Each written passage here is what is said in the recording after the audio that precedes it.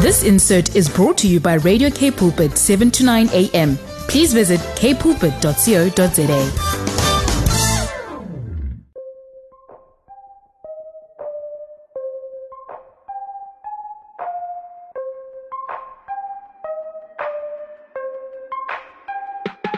Welcome to a very important show right here on Voice of Change today with myself, Lauren Jacobs. It's your daily companion, Radio K Pulpit, 7 to 9 a.m. and it's Voice of Change time. And it's going to be a show that I feel is an important one. Of course, I feel most shows are very, very important because there's so much that we are learning and that we're talking about and that we are advocating for and that we are creating the change for. And you know, as I've been saying a lot, this month of August, yes, it's Women's Month. But as we think about Women's Month, we also just know that we honor women and we bring up their stories. But today on the show, I want to talk about something that's super, super important. And it's actually something that we don't talk a lot about. And that is, the face of male victims and survivors of human trafficking. Now, we know about human trafficking. We are well educated on human trafficking, or we should be well educated on it, because we know that it's happening by the millions.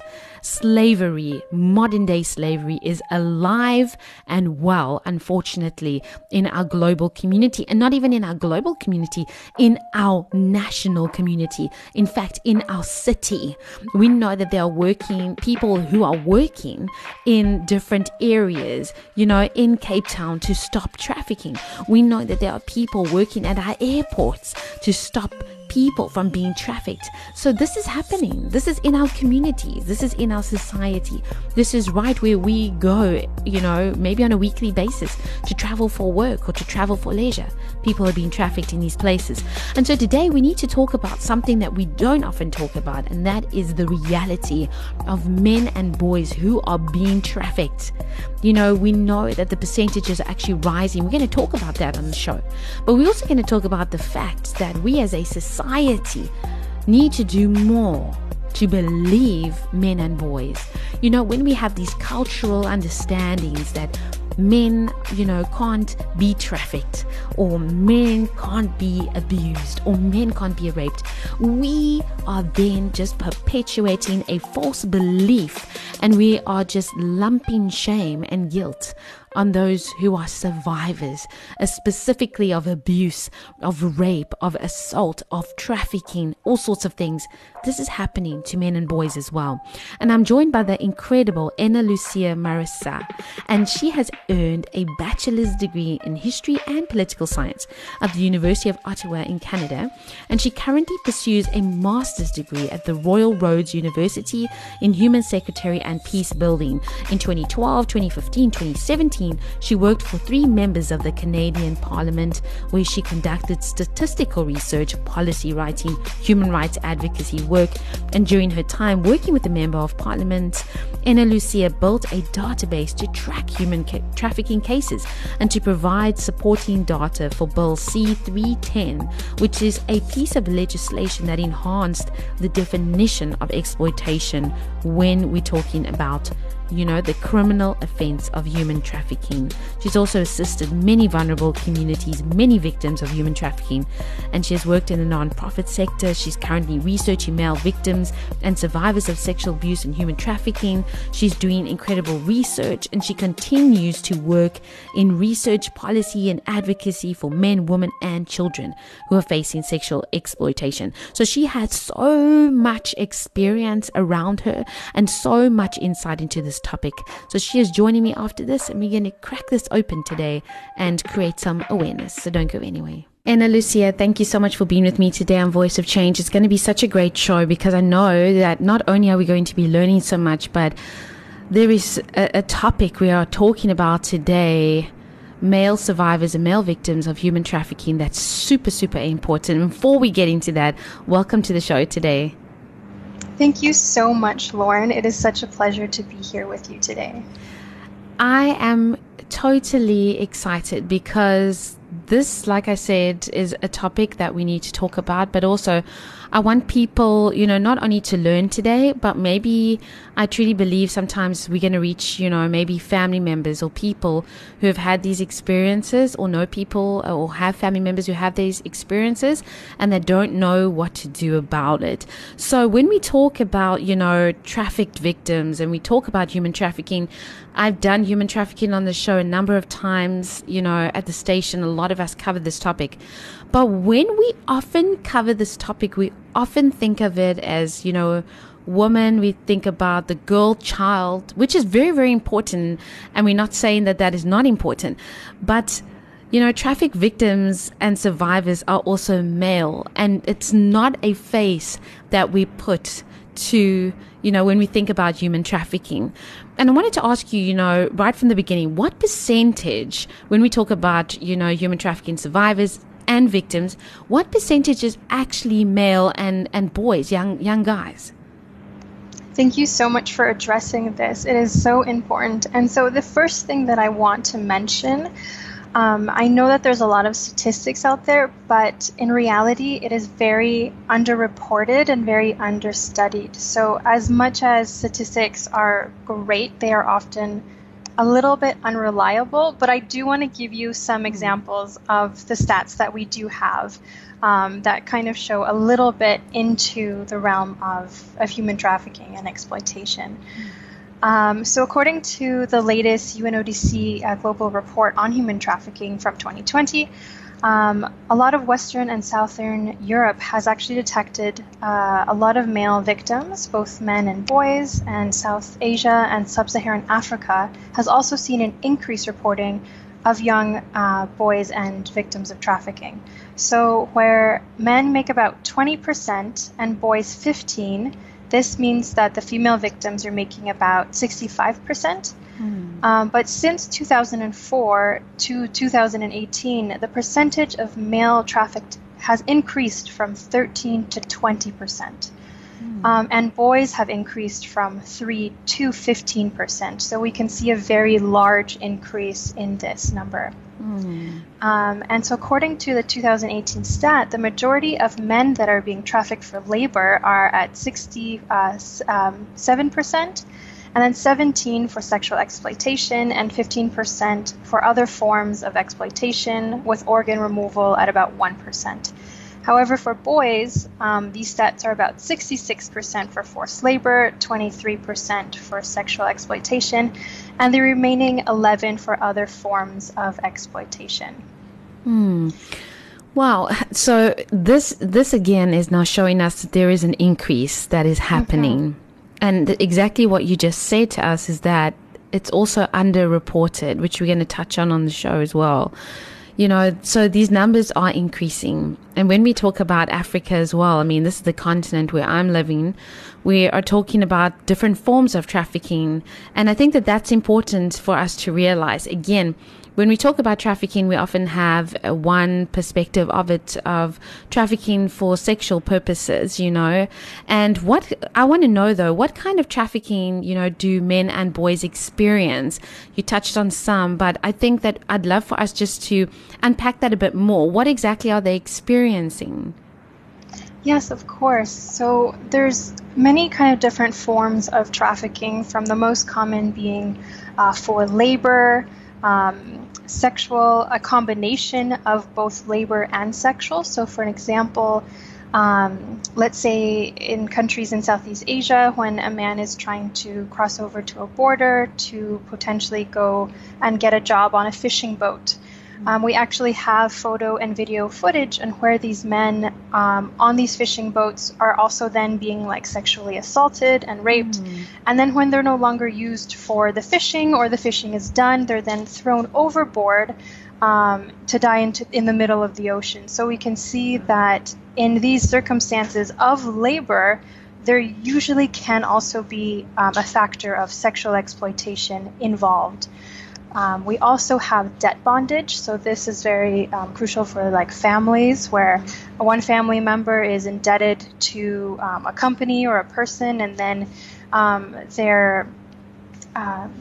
they cannot pay this off, even though it can be a very low amount. The inflation rate, let's say, of their bondage then accumulates, and then it passes on to the next generation and the next generation. And you can get whole families, intergenerational, stuck in debt, even though the amount that was needed to pay off was actually very low to begin with. We also have forced child marriages, child soldiers, and then organ removal. So those are just kind of some of the examples of exploitation that we have going on globally, and especially, in Africa as well. So when we talk about, organ removals, for example, is this something that is happening quite common? It's not something that, again, we talk about often, but again, how prevalent is that? And, is it kind of experienced only in certain kind of countries, or is it really a global thing? So there is definitely more locations where the organ removal so it's like the victims and then the people that come overseas to then take those organs. But we're seeing a lot of these situations from Latin America to Africa to Asia, of course.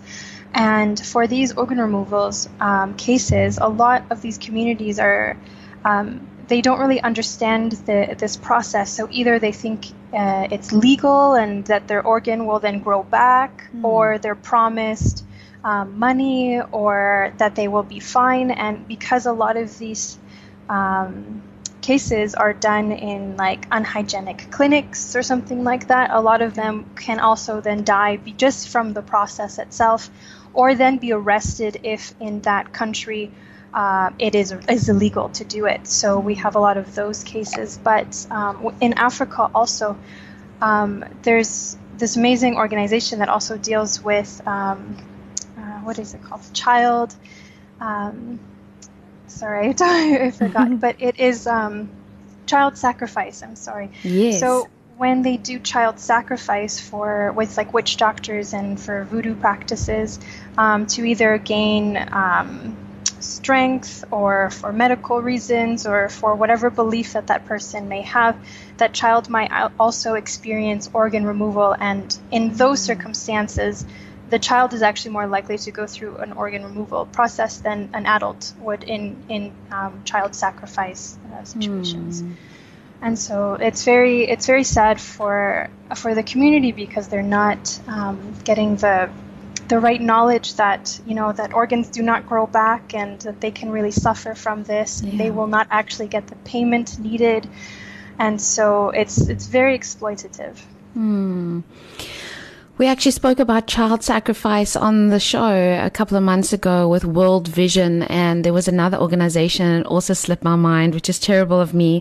And we were talking about child sacrifice. And again, what you're talking about is so important for us to think about and realize, the rights of children are being exploited. Communities are trying to protect their children as well. But again, there's a lot of things and high up government that's actually involved. And, trafficking is something that is happening in so many communities. And I think that people just don't realize that it's not just, the dodgy guy on that over there that's, involved in trafficking. So many people, are involved in trafficking. It's from high up, like we said, government officials and very wealthy people. We've started to hear these stories, and started to see this all being uncovered, how deep people are involved in this. And it's really quite intense. And the thing that it leads me to kind of think about as well is that my thought is that there must be some sort of almost factors that make an individual more at risk maybe to be trafficked.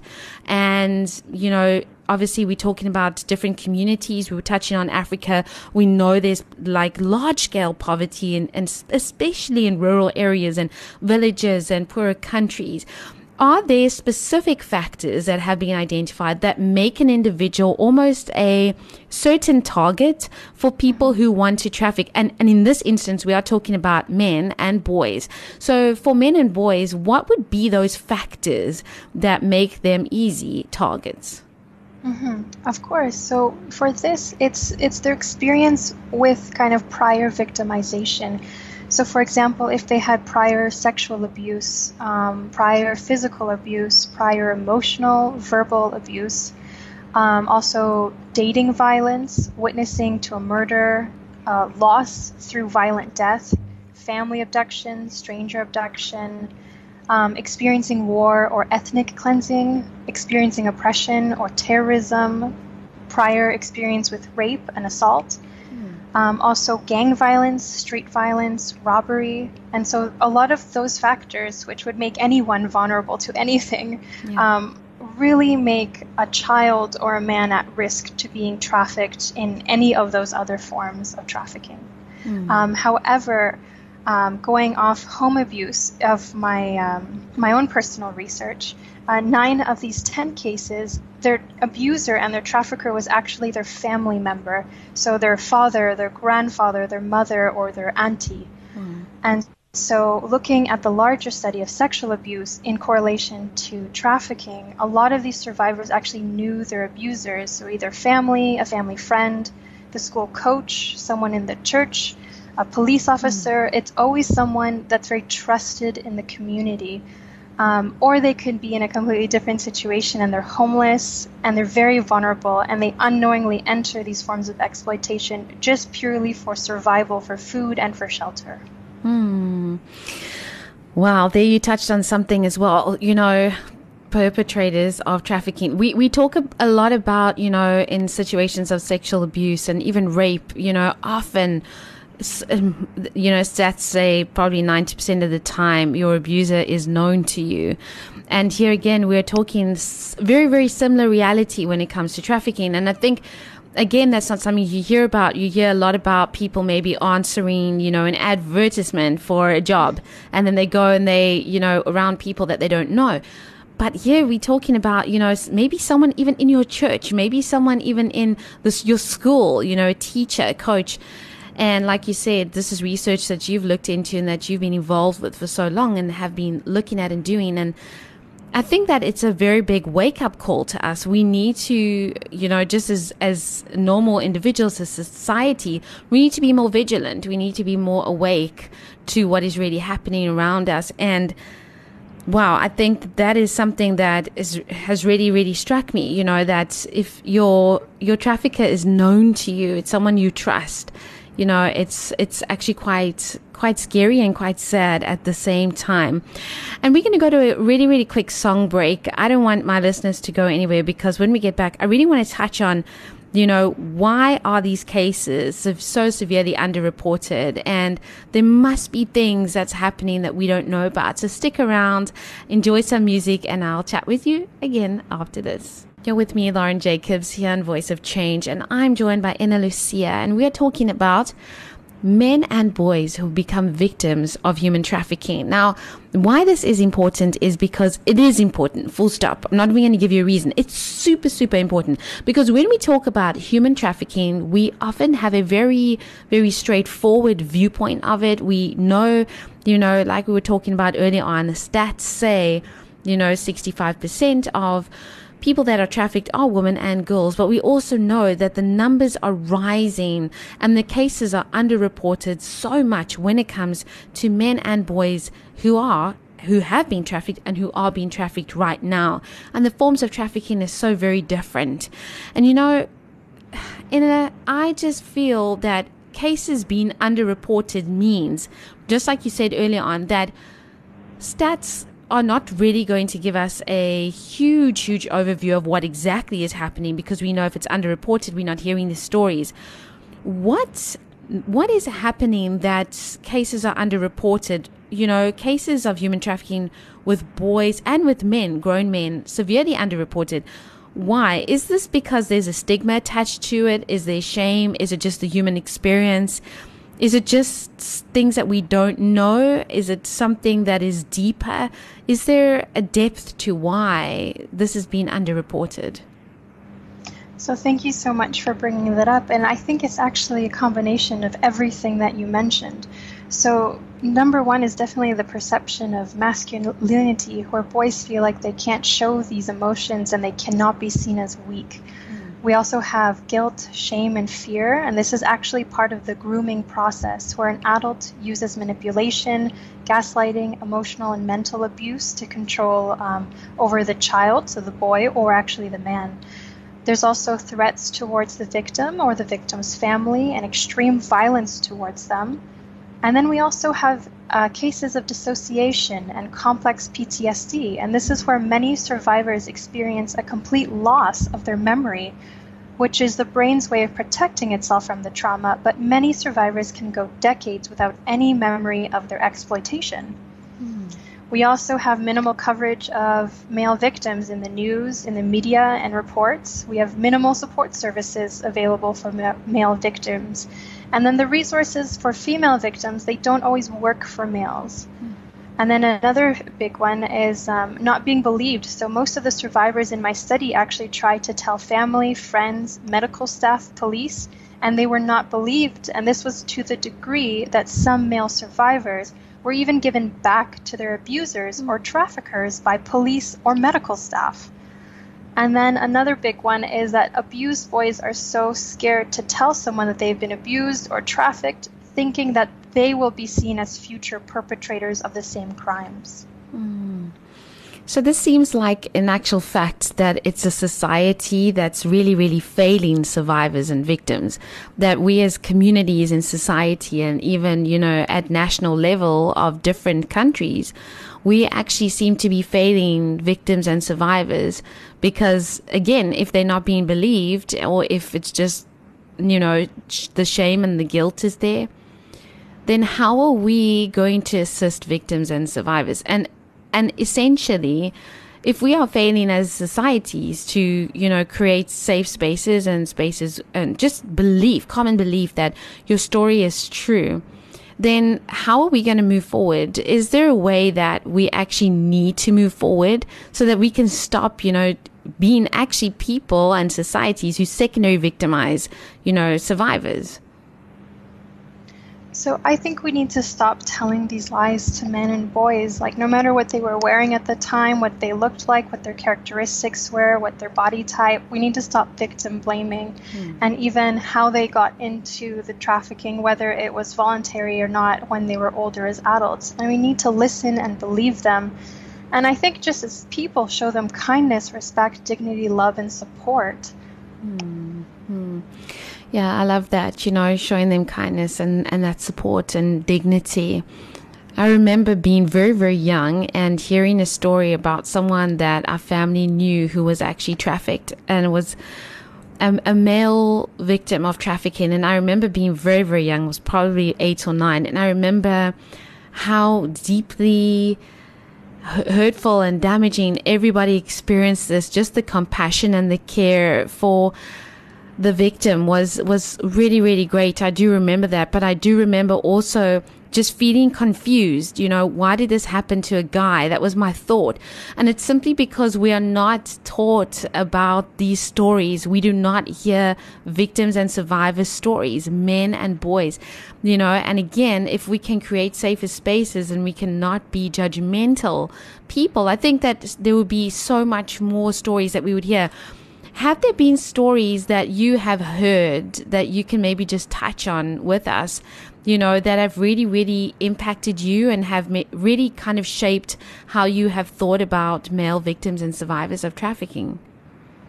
Yeah, and so when I actually first went into this study, I was a very big feminist and thinking females are victims, men are perpetrators, and that was my point of view. And being even in the realm of anti-trafficking and helping children, I had this point of view, and so I can see how globally many people would. And so it was actually through learning more about male victims and being told to kind of, hey, maybe look into this, and so the more I looked into it and the more stories I heard, the more my heart broke. And because in reality these are children that this is happening to, and of course this can happen to older men. And I just think that what really impacted me was their willingness to speak and share their stories once they knew they were at a safe space and that someone would believe them, and their willingness to even put themselves back into triggering conversation just to be able to potentially help the next person through this research. And so that's been so impactful for me personally.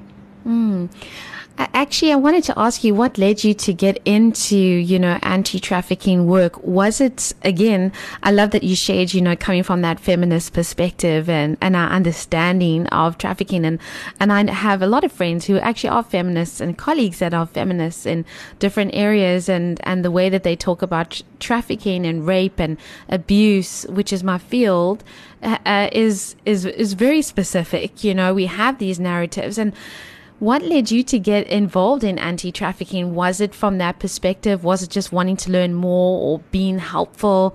Because it's such a powerful place to be. It's such powerful work, but I'm sure it's also quite intense work at times as well.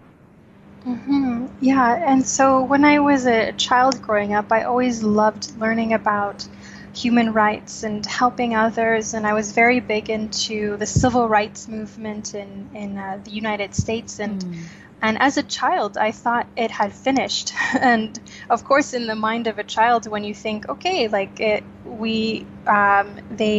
went forward and they asked for their rights and they got them, and yes, slavery is finished. And so when you're a child, and then I found there was this organization that's absolutely incredible called Love 146, and they have this video where it's like a cartoon animated video of the experience that the founders went when they went over to Southeast Asia. They found this like brothel, and they went undercover, and they wanted to see the real situation. And so they found this little girl on this, so they're given a menu, and then they found all these children, and on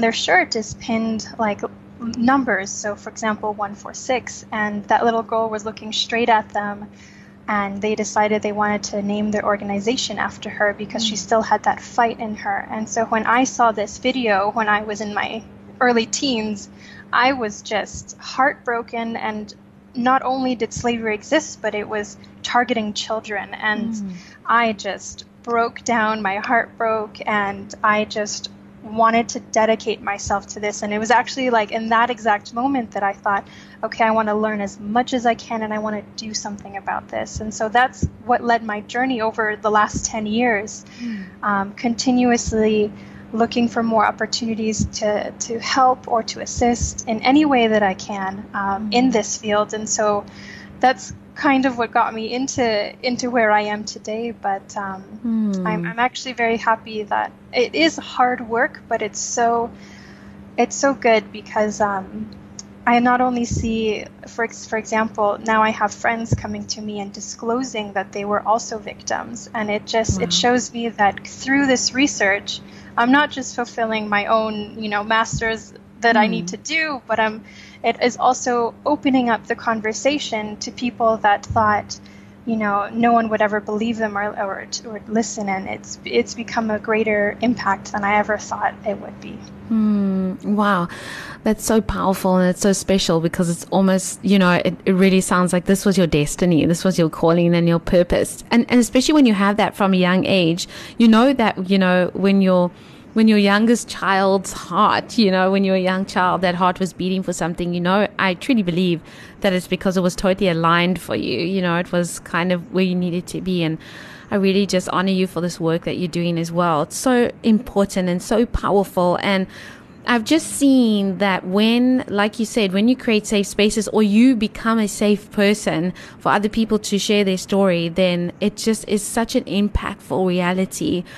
And this brings me to then asking as well, something that I really want to kind of share with the listeners today is, how do we become people, like part of just society, even in our churches as well, even in our communities, in our families as well? How do we become people who know the warning signs? Like, how do we know when there's an unsafe person? It could even be a family member. It could even be someone in a church. Unfortunately, we hear about so much abuse that does happen there. And how do we look out for warning signs? What should we be looking for? So that is a very great question on warning signs. So there's actually a lot of behavior warning signs of sexual exploitation.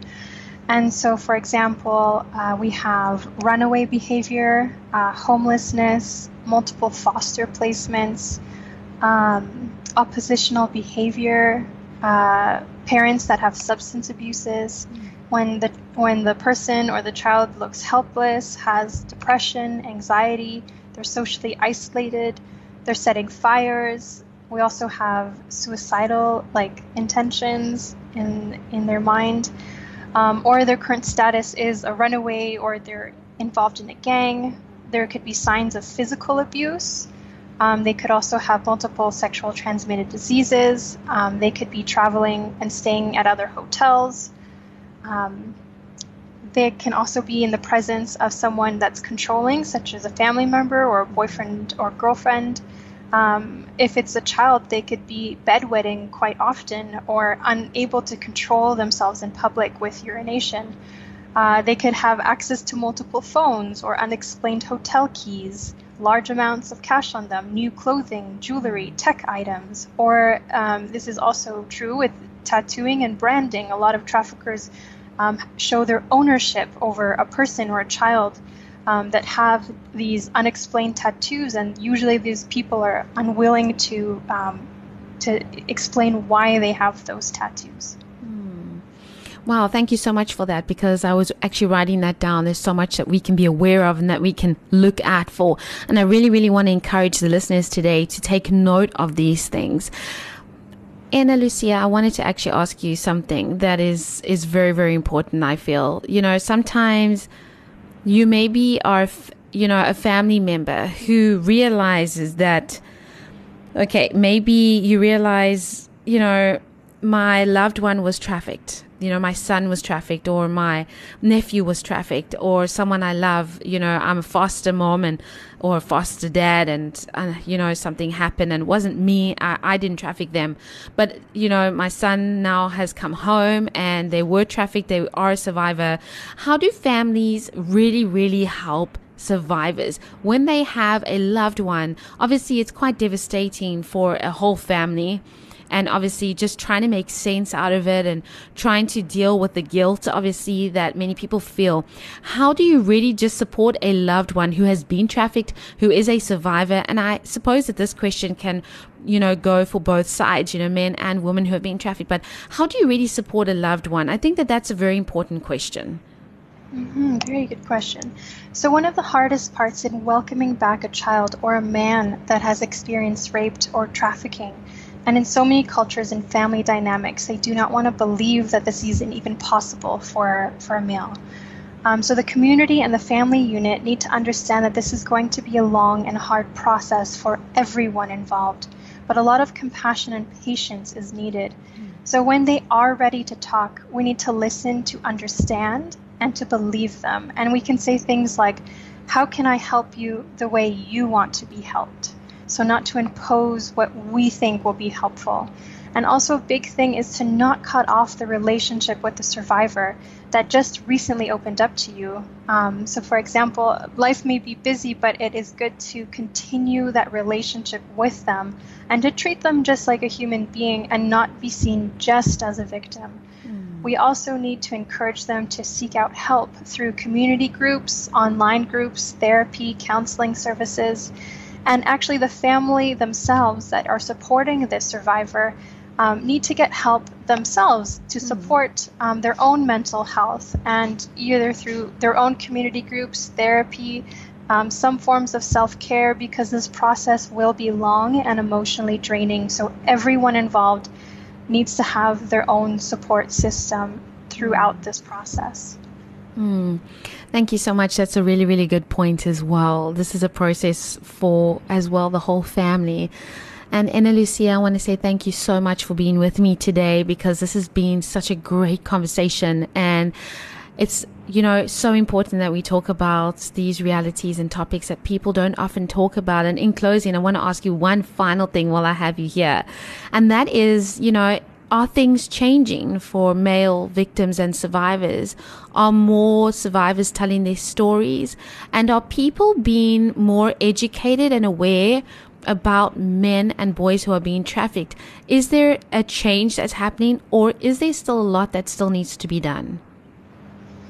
So to address that question, I actually think it's both. I think that there is change, and now that there's more conversation about it, and even this radio show, it's so vital that people hear and survivors hear that these conversations are being spoken about and there is support for them, and there are people that are willing to stand by them and believe.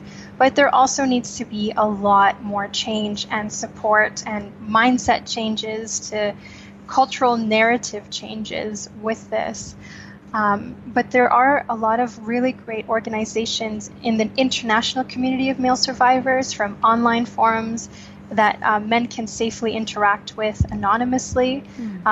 There is healing retreats, YouTube videos, live events for sharing stories, international help hotlines.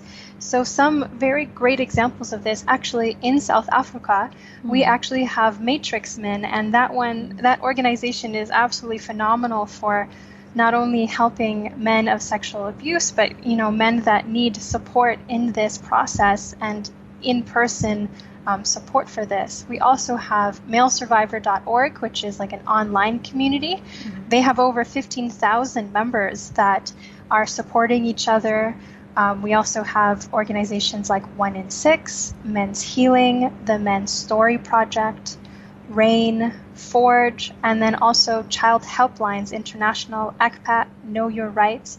And so organizations like this are set up so that any child or male victim can go to these online or in person, like Matrix Men, and get the support needed, whether it's through a community group, whether it's mental health and therapy, or just a place that they can tell their story and know that they will be believed.